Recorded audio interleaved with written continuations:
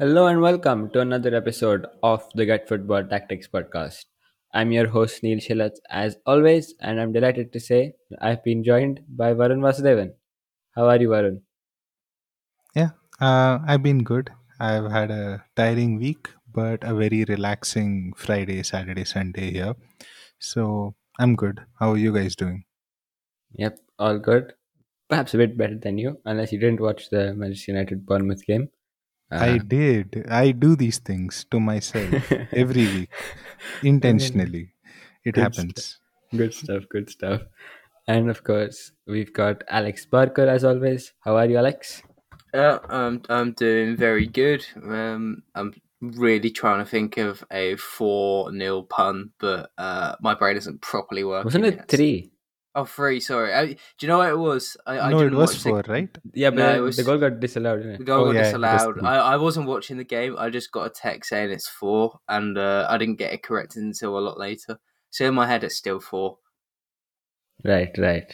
I mean, either way, 4 or 3, it's Do you all know the same to me. what we're doing today? Though? We're talking about a team that's unless the in table the has in changed. the top three of the Bundesliga. Yes, they're doing better than the team in four.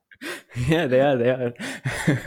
Well, without further ado, we're gonna talk about VfB Stuttgart, who are, I guess, the big story of the Bundesliga this season. Even though Bayer Leverkusen are top, I mean, obviously that's a big thing in itself, and we did talk a bit about Leverkusen in our season preview. I think a general consensus was that they were really exciting, but like none of us really saw them, shooting to the top like this. We all thought they would, be definitely behind Bayern, maybe Leipzig, but they've been incredibly impressive. They're still unbeaten. I believe now they're the only unbeaten team in the Bundesliga after Bayern got thrashed by Frankfurt on Saturday. But we are going to talk about third place VfB Stuttgart, who are going to play Leverkusen later today as we record this. We're recording this on Sunday, so I mean, this game could go anyway. But yeah, I think Stuttgart are the big story because they only survived by the relegation playoff last season. So they finished 16th, and now they're up in third. And it's not like they're third by a fluke. In fact, by the underlying numbers, they're second in the league. They're even better than Leverkusen. So they're I mean they're we will obviously dive into the data a bit more later, but basically we can safely say that they're very much legit. Like they're not here through some crazy overperformance or something like that. They are absolutely a top three team in the Bundesliga this season. So I mean, we definitely think this demands further investigation to see how they completely turned around from, you know, just about avoiding relegation to genuinely challenging for at least a Champions League spot. So yeah, let's dive into it. As always, before we get into what exactly is going on this season with tactics and data and everything, let's just quickly take a step back and get some wider context.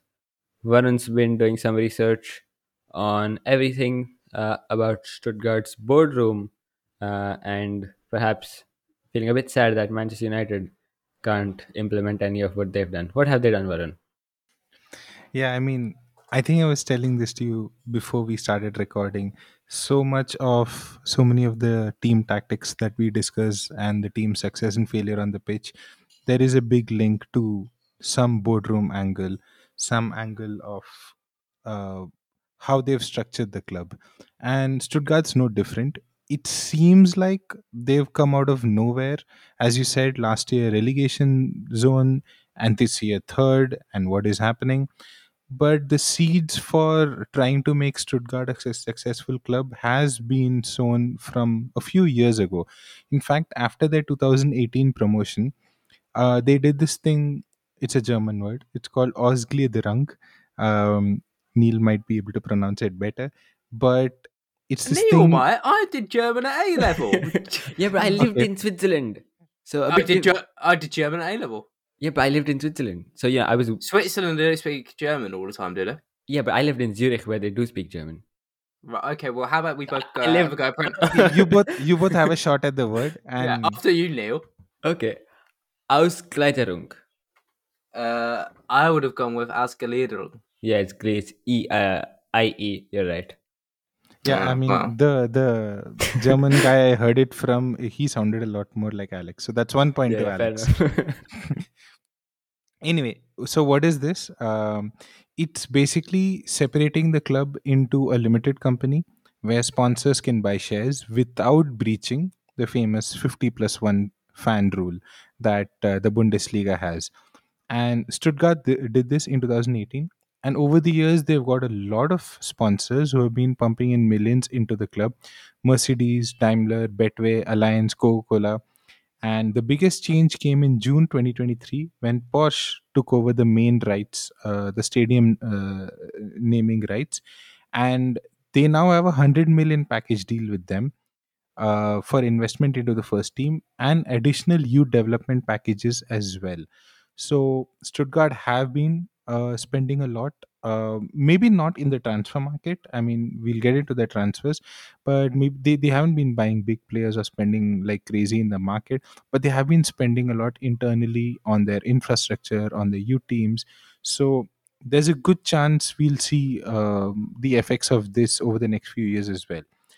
That said, on the pitch, it was always a bit of back and forth. Even after the promotion in 2018, they got relegated again and then promoted again. And then last year, as Neil said, they were almost relegated and somehow saved themselves. And the main reason for that was Seb Hones, who came in and really helped them a lot. So I think with that background, we could jump into what Seb Hones did. So, who is Seb Hones exactly? Neil, over to you. Yep. I suppose the surname might maybe ring a bell or two oh, was that for. you need me again? Oh, I thought you were going to ask to pronounce it. No, no, thank you, Alex. I think I'll take care of this one. Yeah, but the surname might ring a bell or two for anyone who's followed German football or even maybe Bayern from a distance, because Sebastian Hoeneß is the son of Dieter Hoeneß and the nephew of Uli Hoeneß, who, of course, was famously a former president of Bayern Munich and has done some interesting stuff, shall we say. But Sebastian, for his part, was not involved in any of those things, as far as I'm aware. He, I mean, he's sort of one of those managers who couldn't really make it as a player. He did come through some academies, including Stuttgart's, and he did play for the second team of Hertha Berlin quite a bit, but never really made it at the senior level. So he switched to sort of coaching fair, I think, when he was about closer to 30. Um, and then obviously spent a lot of time in youth academies. He started off, did some work at RB Leipzig. He really made a name for himself at Bayern Munich. He first coached the under 19s, and then I guess his biggest achievement there was winning the Dritten Liga, the third tier in Germany, with Bayern Munich's second team. Of course, there were some really talented players there and all that, but I think it is definitely something worth recognizing because the season after they were relegated, and they were relegated from the third tier because even though they won the third tier, they couldn't get promoted because of the rules in Germany which prevent second teams from climbing above the third tier essentially. And so it is a pretty good achievement that he won the league with a team that would go on to get relegated. And so on the back of that, he was hired by Hoffenheim. He spent about I think a couple seasons there, did a decent job, maybe not as good as people might have expected, on the back of his work at Bayern second team and that, but he was all right. But now he at Stuttgart, he was brought in to obviously save them from relegation in what was, by the way, a crazy season. They changed managers like four times. Or rather, they had four different managers through the season. They started with Pellegrino Matarazzo, who brought them up, obviously from the Zweite Bundesliga. He was eventually sacked in October, and then Michael Wimmer took interim charge till like the Christmas break almost. Then they brought in Bruno Labbadia. He was sacked in April, and that's very much towards the end of the season. panic stations, and then they went and got Hoeneß, and obviously he kept them up through the playoff, to the relegation playoff, where they beat Hamburg, which, well, apparently everyone seems to do. Hamburg get to the playoffs and then they lose. But now he's really kicked on, and this is something which maybe people might have expected, this sort of performance from one of his teams right after he left the Bayern Munich system. But this is, I suppose, him really showing his potential, and it's I mean, of course, a lot of credit has to go to him and the players, but as Varun said, there's a good system in place behind them as well. And I suppose, it's worth also mentioning that while they haven't ever gone crazy in the transfer window, they've always been pretty sensible with what they do. So, for example, if we look at some of the players they brought in ahead of this season, I think ultimately in terms of spending, they spent less than half of what they got. Although a good chunk of what they got was for Wataru Endo when he went to Liverpool, which by the way was an unforeseen transfer. I imagine it was quite late, and I think the club were preparing to start the season with him, and he was definitely a key player last season. I'd say he was one of the most important players for them. So that was a big blow. So them going on to do what they're doing right now after even losing Endo is really, really impressive. But in terms of some of their transfers, they brought in a few names worth mentioning. Of course, the I mean, Seru Girassi was, I believe, I think they converted his loan deal or something like that. So although he does come up, he isn't exactly a new player. But some of the good signings, I suppose, are definitely Alexander Nubel from Bayern Munich on loan as the keeper. He's been very good. One player I like very much, who we'll definitely talk about further, is Dennis Undav, also on loan from Brighton. And then a couple of good signings, to rather permanent signings. Angelo Stiller from Hoffenheim, I believe someone who Hoeneß worked with before, and definitely someone who has been a key player for them, especially in terms of replacing Endo, and also Wu Yong from Freiburg. And so, yeah, all of that combined is just about 20 million euros. So they've done some really, really great business in the window, but with a clear focus of what they wanted and how Hoeneß wanted them to play. And of course, we couldn't really see a great deal of this last season when, of course, they were in that relegation battle and everything. But I think it's also worth noting that at the end of last season, although they finished 16th, on expected on the expected goal difference, they were well in the top half of the table. In fact, they were seventh with a positive expected goal difference. Now, of course, there's a lot of caveats to this, between like the four managerial changes and various game state effects and all that. But it's worth noting that they weren't. I mean, they clearly were not the worst team in the league. So there definitely was already something to build on there. It's not exactly like Hoeneß has taken a relegation level team and immediately converted them into Champions League contenders. Uh, they were somewhere in between, and now they are genuinely up there. So of course he does deserve credit, and I suppose now it's worth sort of discussing what exactly he has done. So why don't we dive into their tactics? What shall we begin with? Shall we start with? I guess their possession play is maybe the most interesting aspect. So, Varun, why don't we talk about what they do when they have the ball? Yeah, I think you set it up well. And one thing I'd immediately say, the first thing people need to know about Stuttgart is, you would think from imagining the club and how it used to play, or imagining a Bundesliga team in general, and maybe seeing the highlights and Gurasi goals, that they're very counter-attacking or very direct kind of team, and they're not like that at all. So, I mean, that's the first thing. There are lots and lots of stats that back up how they are actually a very patient in possession team. So, Opta Analyst has this really nice graph which puts passes per sequence versus direct speed. Basically, in one corner, teams are very slow and intricate, like your Manchester City type, In another corner, teams are very fast and direct. You could imagine counter-attacking teams like West Ham probably falling there. And last year, Stuttgart were bang in the middle of both. Like, they were average in the league for the number of passes they stitch together and the speed at which their moves are.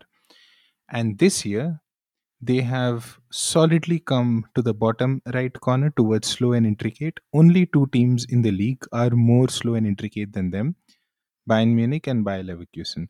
So this is actually, and all the stats back this up, by the way. I know Alex will do a stat dive later, but even looking at the basic surface level stats, open play passes attempted, Stuttgart are third behind Leverkusen and Bayern Munich. Um, Carries, passes into final third, all for all these metrics, Stuttgart are roughly second or third. So this is a team that is actually playing a good possession brand of football, and you can see that in their system. So they line up in a 4-2-3-1. They're a little more fluid, especially in the attacking part, but in build up it's often a 4-2 or a 3-3. And this really depends on their fullbacks. When Anthony Raul plays, he's a little like a wide typical fullback.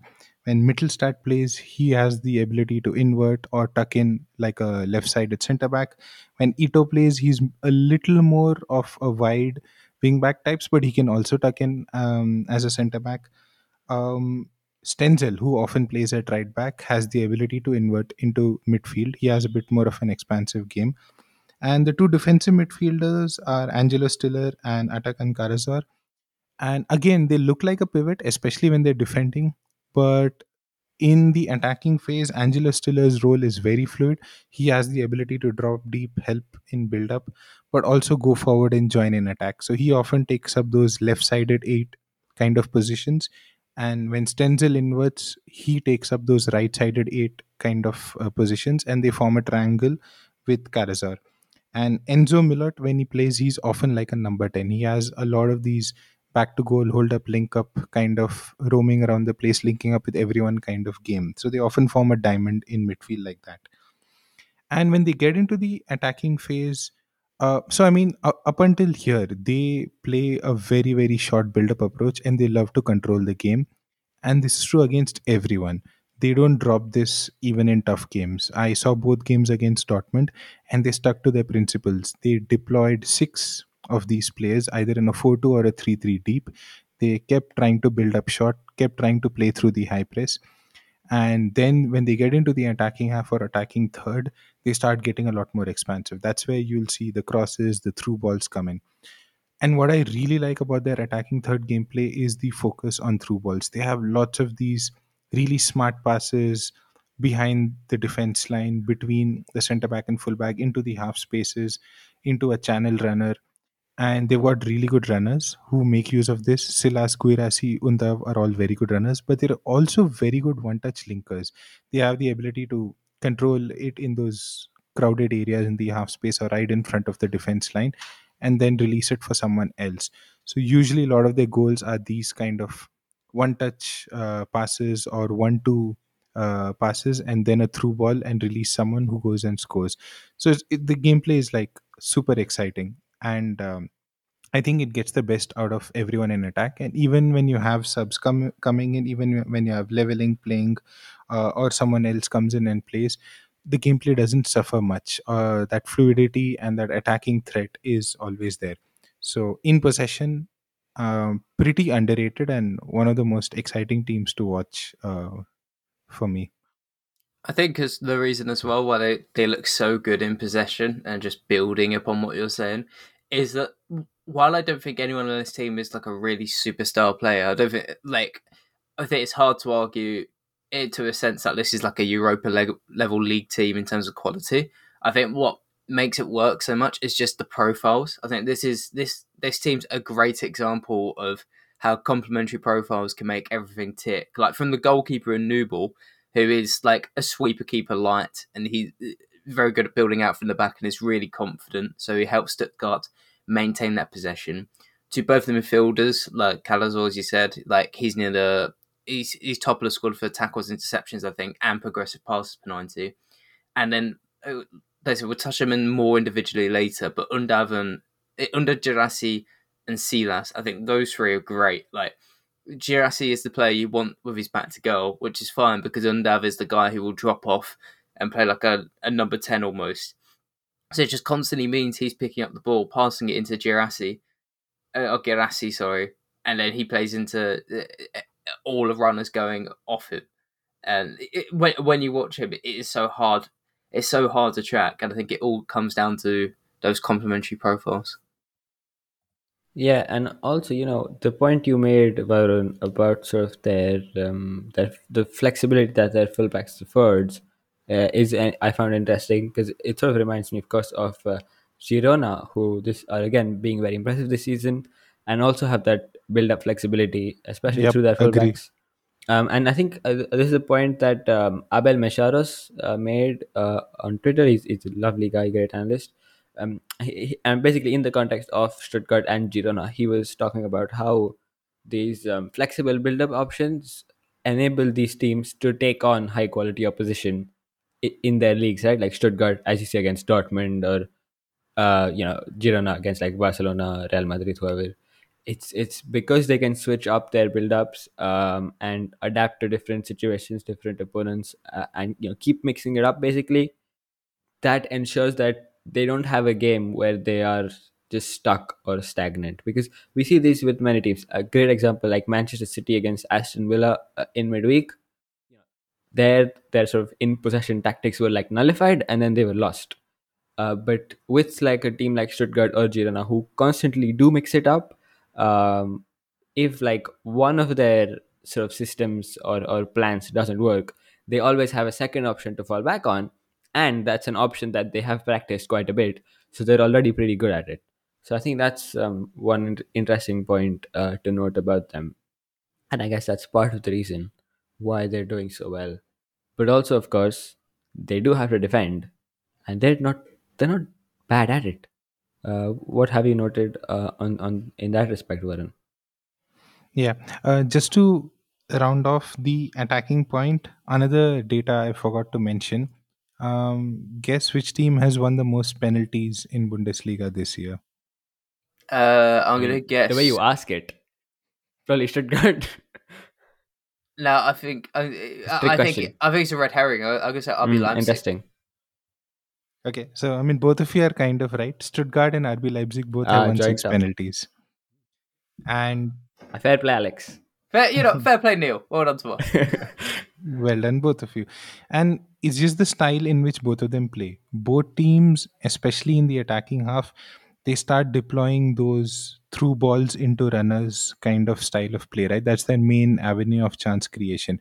And they have really good runners who keep attacking the space. And some of them, Gurasi himself has earned three penalties. So he is a huge threat, as we'll talk in detail about him later.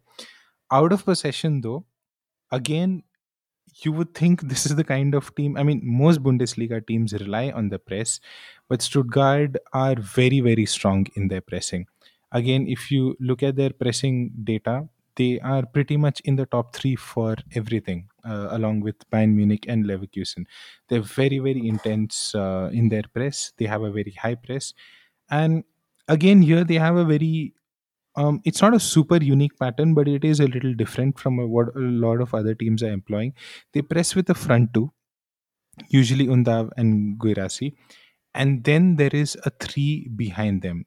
It's sort of like a wide diamond where the wider players, they have that flexibility to go either sit on an opponent fullback or on an opponent number eight who's drifting wide.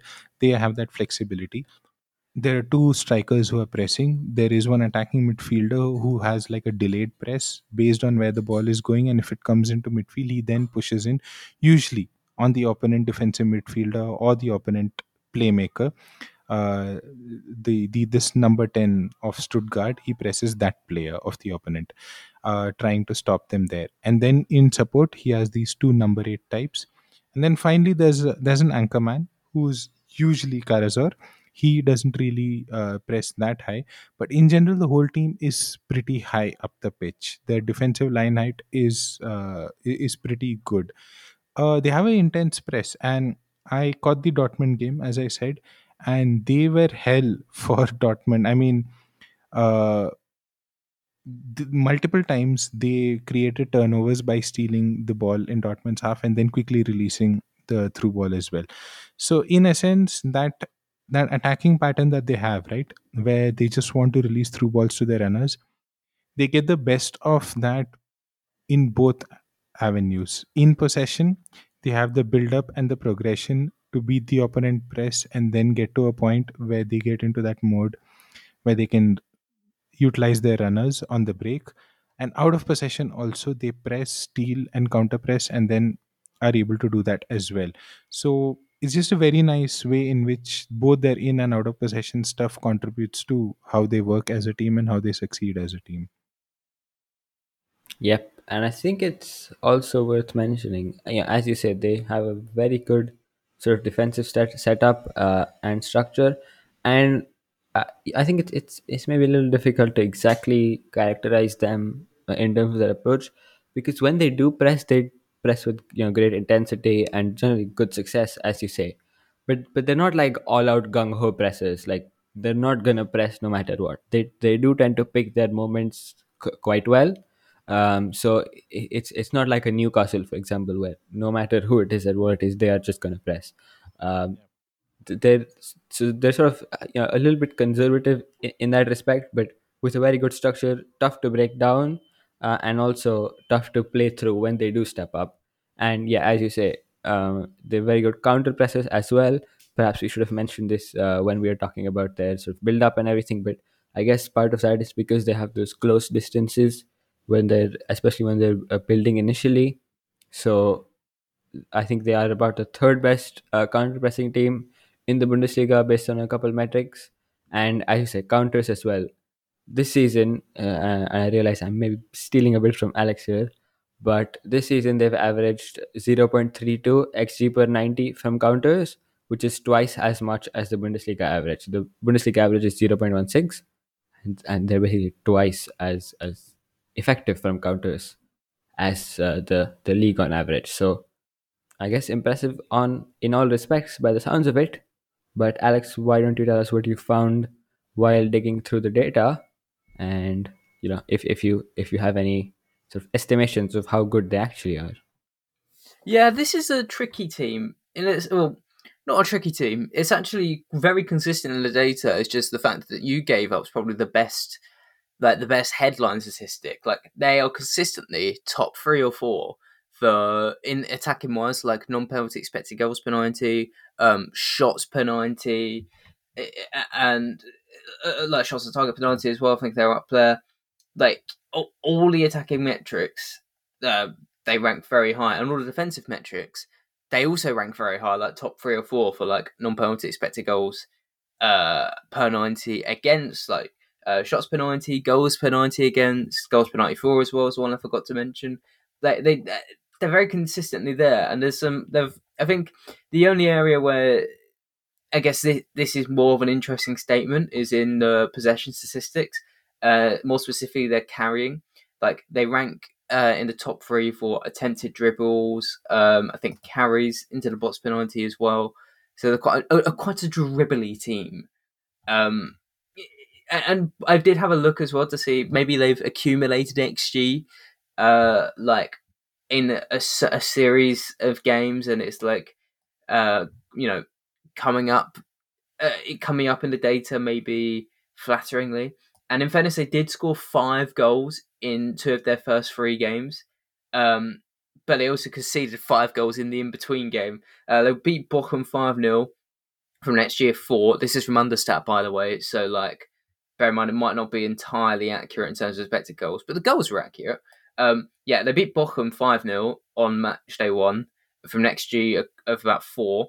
Then they lost 5-1 to Leipzig, and then they beat Freiburg 5-0 straight after an XG of 2.1. And then if you go like game by game, like they tend to, like, it's very hard to find a game where they don't rack up over 1 XG. Um, so yeah, I'm not sure like things like game state are playing a big part in this. I think because quite a few of their games they are winning quite clearly. Like they've been Köln, they've been Union Berlin, goals to nil.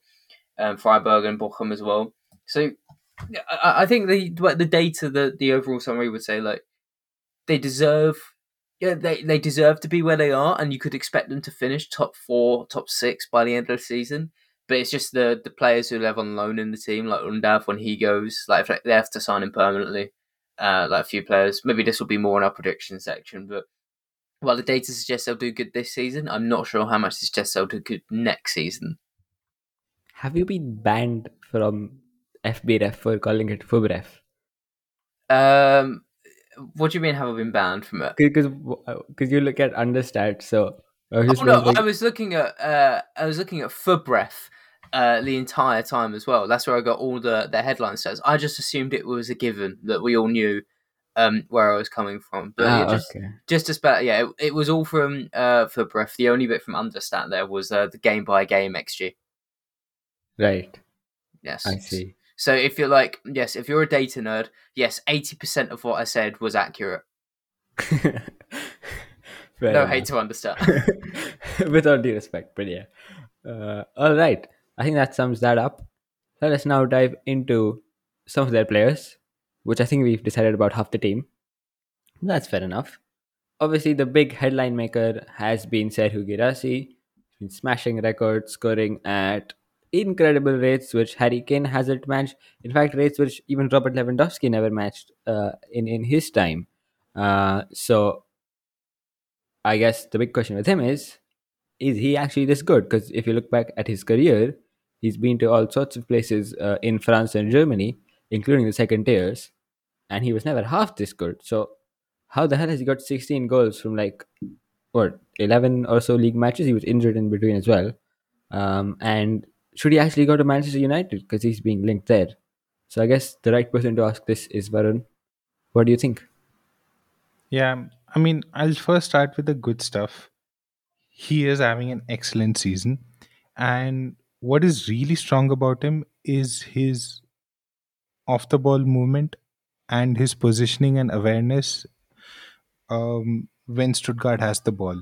He's usually the guy who's making a really good run or making space for himself, because I don't think he's excellent back to goal. Alex mentioned this. I don't think he's excellent as a target man. You can't just, play it long to him and expect him to aerially keep getting it down and for him to do something with tough aerial balls. But he really is good at finding spaces for himself, whether it's between the lines, whether it's channel runs, whether it's behind the line.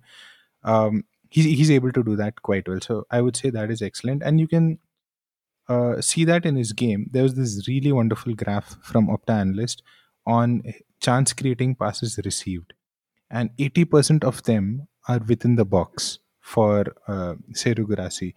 And it just shows what a good mover he is and how he's able to receive in the box consistently. So, that I definitely think is a strength in his game, which is largely sustainable. And as you said, I mean, some of the stats for this year are crazy. On a per 90 basis, he has more goals, more chances created as well, more expected assists, more shots taken than Erling Haaland and Lewandowski and any of the top strikers in Europe currently. So he is pretty good at that. And these are some of the good signs. But some of the not so great signs. Now, I was looking at his stats before his last goal when he had scored 15 goals. Okay. At that point in the Bundesliga, he had taken 31 shots, of which 17 were on target, 1 7.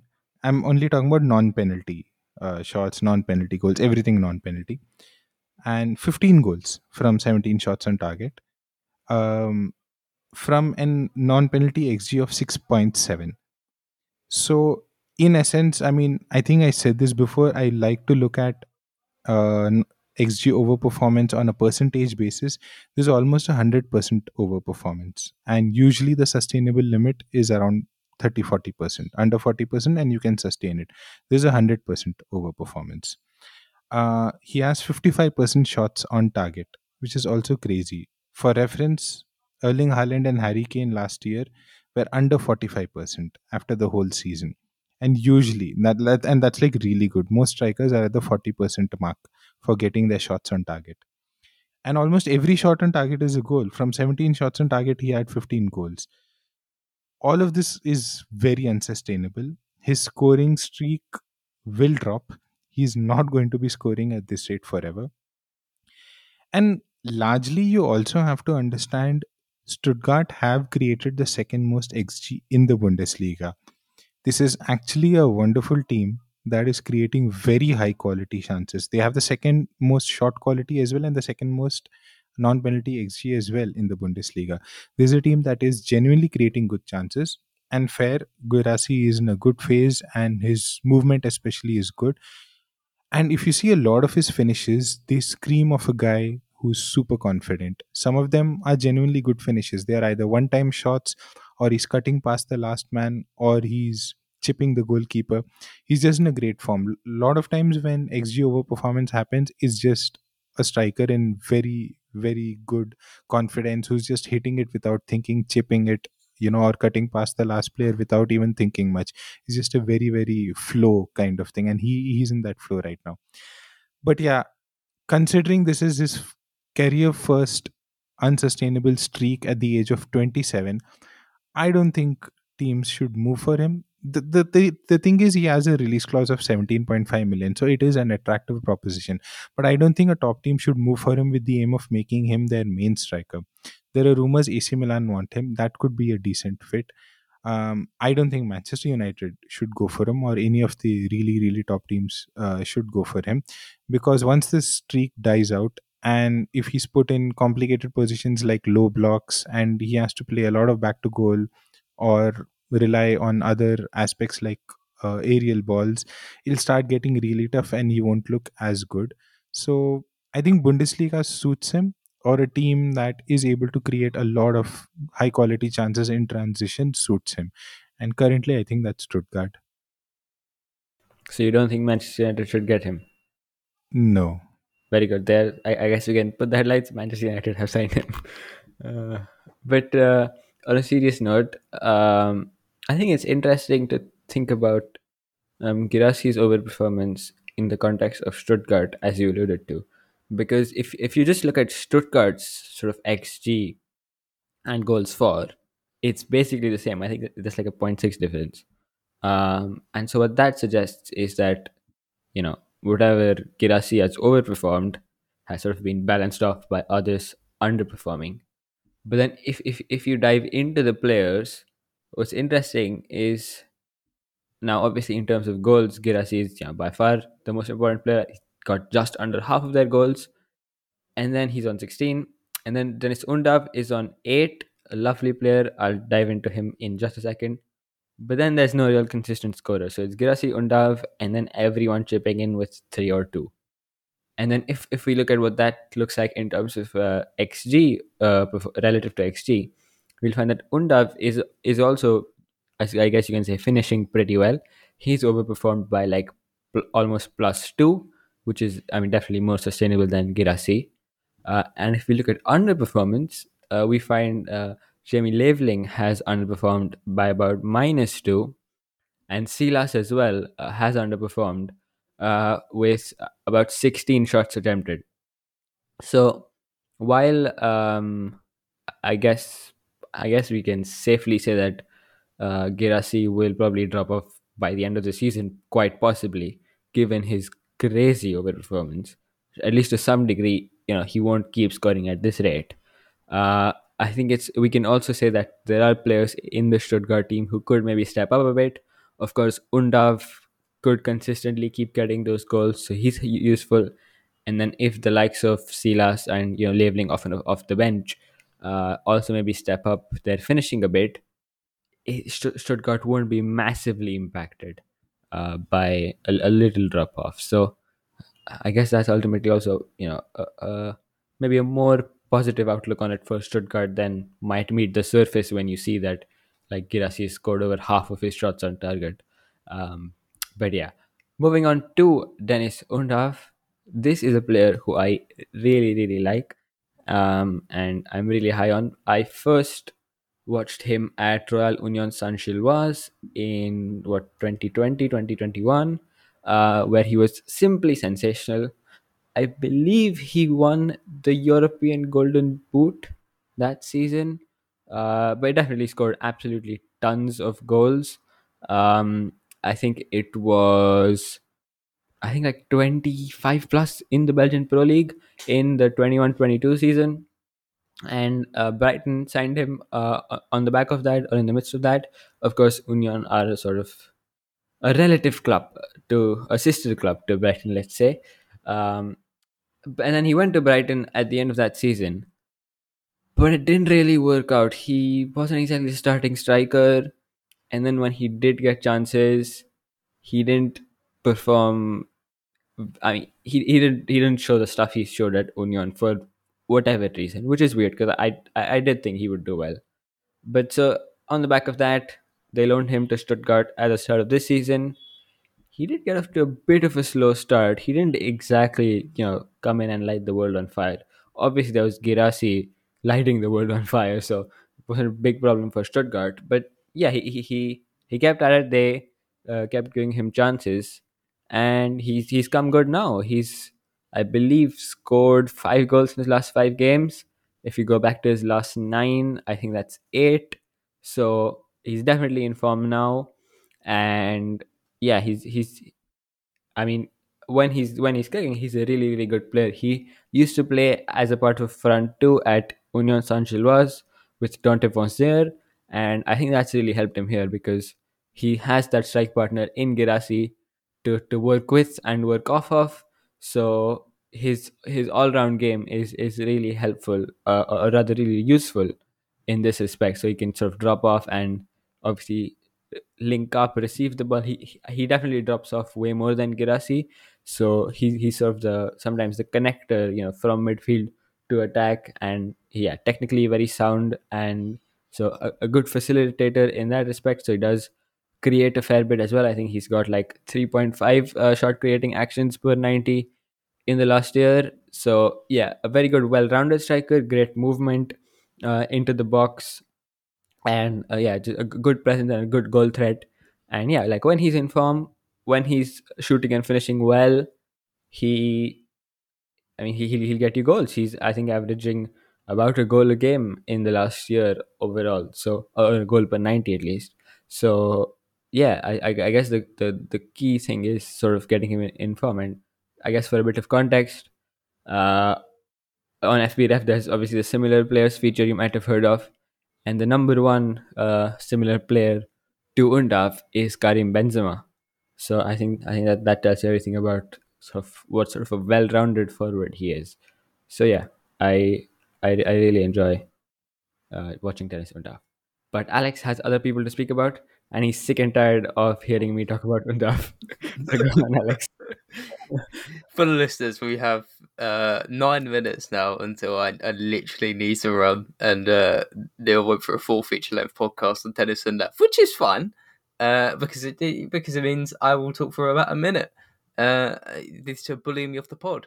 Anyway, Silas, yes, he is the guy you've probably heard of. He was known under a different name. We're not going to get into all the details why we only know him now as Silas Katumba Mavumpa. But he's had a very good year. He's 25 years old, been a high potential player for a few years. And I think all his history is finally coming into work now. He has history as a right wing back. That helps him track back for Stuttgart, play off the right, plays like going on the outside. But what's been especially fun this season, how he's got 3 goals, 1 assist, how he scored against Dortmund last week in the DFB Pokal. It's his movement and link with Girassi. He comes in off that right and like will often join as like a second striker almost. Like sometimes on the same line as Undav, and he's like the most damaging player I think, making that off ball run off Girassi and letting Girassi link it back to him with that back heels and stuff. He was excellent against Werder Bremen a couple of weeks ago in that game. Like everything went down his side pretty much. He's just such an impactful player. Like I said, can go on the outside, um, like averaging nearly 2 dribbles to 90. But it's the work on the inside and the off ball stuff that really makes Stuttgart unpredictable. Like it's one thing having Undav, you can throw everything through him, but I think without Silas, it wouldn't be quite as fluid and as unpredictable for opposition sides. Yep, and I guess we do have three more players to speak of, but maybe for the interest of time, we should whiz through them very, very quickly. Those are Chris Furych, Enzo Mio, and Don Axel Zagadou. Why don't we give each of them like a minute? So quickly on Chris Furych, he's been really impressive. So much so that he got his first Germany call up uh, in October, and yeah, he's just a very intelligent player. Nominally a winger, but does love to drift inside a lot. He's very good at taking people on. Great carrier, a good dribbler getting past, and then he's a good decision maker. You know, in and around the box, gets good shots off, creates good stuff for his teammates. So yeah, just a very good intelligent player to have. So he's done well. Varun, oh, Just you have something to add? All right. Yeah, just one line on Furic. The act of a shot creating or goal creating action after a carry. Furic is one of the best in Europe at it. He has the most shot creating actions after a carry. Opta analyst did this really nice viz on him, where actions following carries, he has one goal, seven shots, eight chances created, and four assists. And all of them are in like really dangerous zones at the edge of the box. They're not random. So it just sums up his game. A really good dribbler on that left side, left half space, and then also has the vision to create after a dribble. So yeah, wonderful player. Indeed. All right. Who have we got next? Alex Enzomio. Yeah, 21-year-old Frenchman. We've spoken about him. He's like the number 10 in this system. But yeah, he can play in central midfield as well. Not quite as much to shout about yet. I think he's still developing as a player, and his statistics don't look particularly great. But I think that's because a lot of what he does is off the ball. Yeah, he's a valuable component in this team. I think we'll see more of him going forward. If you want a nice look at him, you can look at the relegation playoff last season against Hamburg, where Milos scored, I think, both goals that kept Stuttgart up. And yeah, he's now playing as a regular starter. Very fun, tidy midfielder. And last one we've got is Dan Axel Zagadou. He came through at Dortmund, and when he left, he wasn't regarded as the best centre back in the world. I mean, probably still is not, but there were real concerns about sort of his consistency and sometimes like his awareness or like being sort of being susceptible to lapses of concentration while defending and that sort of stuff. But I've been really impressed by him at Stuttgart this season. His ball playing in particular has stood out to me. He's got a great range of passing with his right foot. Whether he plays on the left or right as a left or right centre back, he does his ball playing is really really good and really helps the team build a lot. And defensively as well, they do play a pretty high line, and he has done quite well so far. He's got good acceleration and speed to sort of track back, cover ground, and he's pretty strong in duels as well. So I've been impressed by Sagadu, maybe proving a few doubters wrong this season. So he has done quite well as well. And I guess that rounds us off rather for our players. So the last thing to do is predictions. Alex, why don't you go first so that even if Varun and I go on, you can run off. I think Stuttgart will finish fourth, and I also think they're going to win the DFB Pokal. And the next season, they're going to go down to like 11th. Won't fall too far down, but I think their success is also part of the state of the Bundesliga at the moment. Kind of how Union Berlin are failing. It's a bit late to go into super depth, but Stuttgart are a very different team in the league, and I think another year of teams learning from them and adapting to them will be harmful to their success. But I don't think it's going to impact their success this season. Interesting. What are your thoughts, Varun? Uh, this is a tough one. I am gonna put them at fourth. And I still think that'll be massive overperformance. Their wage bill is 11th in the Bundesliga, and I think right now they're trending third for most underlyings. I think that max drops to fourth or fifth. So I'm just going to put them at fourth for now, positively speaking. Interesting. I'm gonna go and say third because Borussia Dortmund are deeply, deeply unserious, and RB Leipzig have not been that serious either this season. So I think they can actually hold on to that spot behind Bayern and Leverkusen. I'm a bit skeptical about what I said about Leipzig, but I'm gonna back them. So yeah, I'm gonna put them third. And yeah, great shout, Alex, on the Pokal. I do think they can win it as well because, well, all the big teams are gone, and I mean, Yeah. for all eight teams left, it's a massive chance. So everyone has to back themselves to it, win it. And Stuttgart definitely one of the stronger teams left. So that's my prediction for them. And yeah, a good point, Alex, as well on maybe the league adapting to them eventually because as opposed to Union, who were sort of like defensive controllers, if you will, like they sort of played a controlled style defensively. Stuttgart are possession controllers. So actually, I do think they can sustain this a little bit longer than Union. So even next season, I'm going to say they will at least challenge for a European spot. But I think that rounds us off very nicely indeed and right in time. So well done to all involved. Thank you very much for listening. If you enjoyed this and if you enjoyed our analysis, you can find all of us on Twitter. I'm at Shailat Neil. Varun A runs the at Devil's DNA account. Alex is at your expert underscore. And if you get over to the Get Football account at Get Football EU, you'll find links to all the country and league specific accounts in the bio where you can stay updated with all the latest news, analysis, opinions, and all sorts of stuff from the top leagues in Europe and around the world. You'll be able to find a link to all of that in the description or the notes of this episode as well, depending on where you're listening. So you can take a look there. And if your app does allow it, please do rate the podcast. And if you enjoyed it, please do give us a 5 star because that helps us.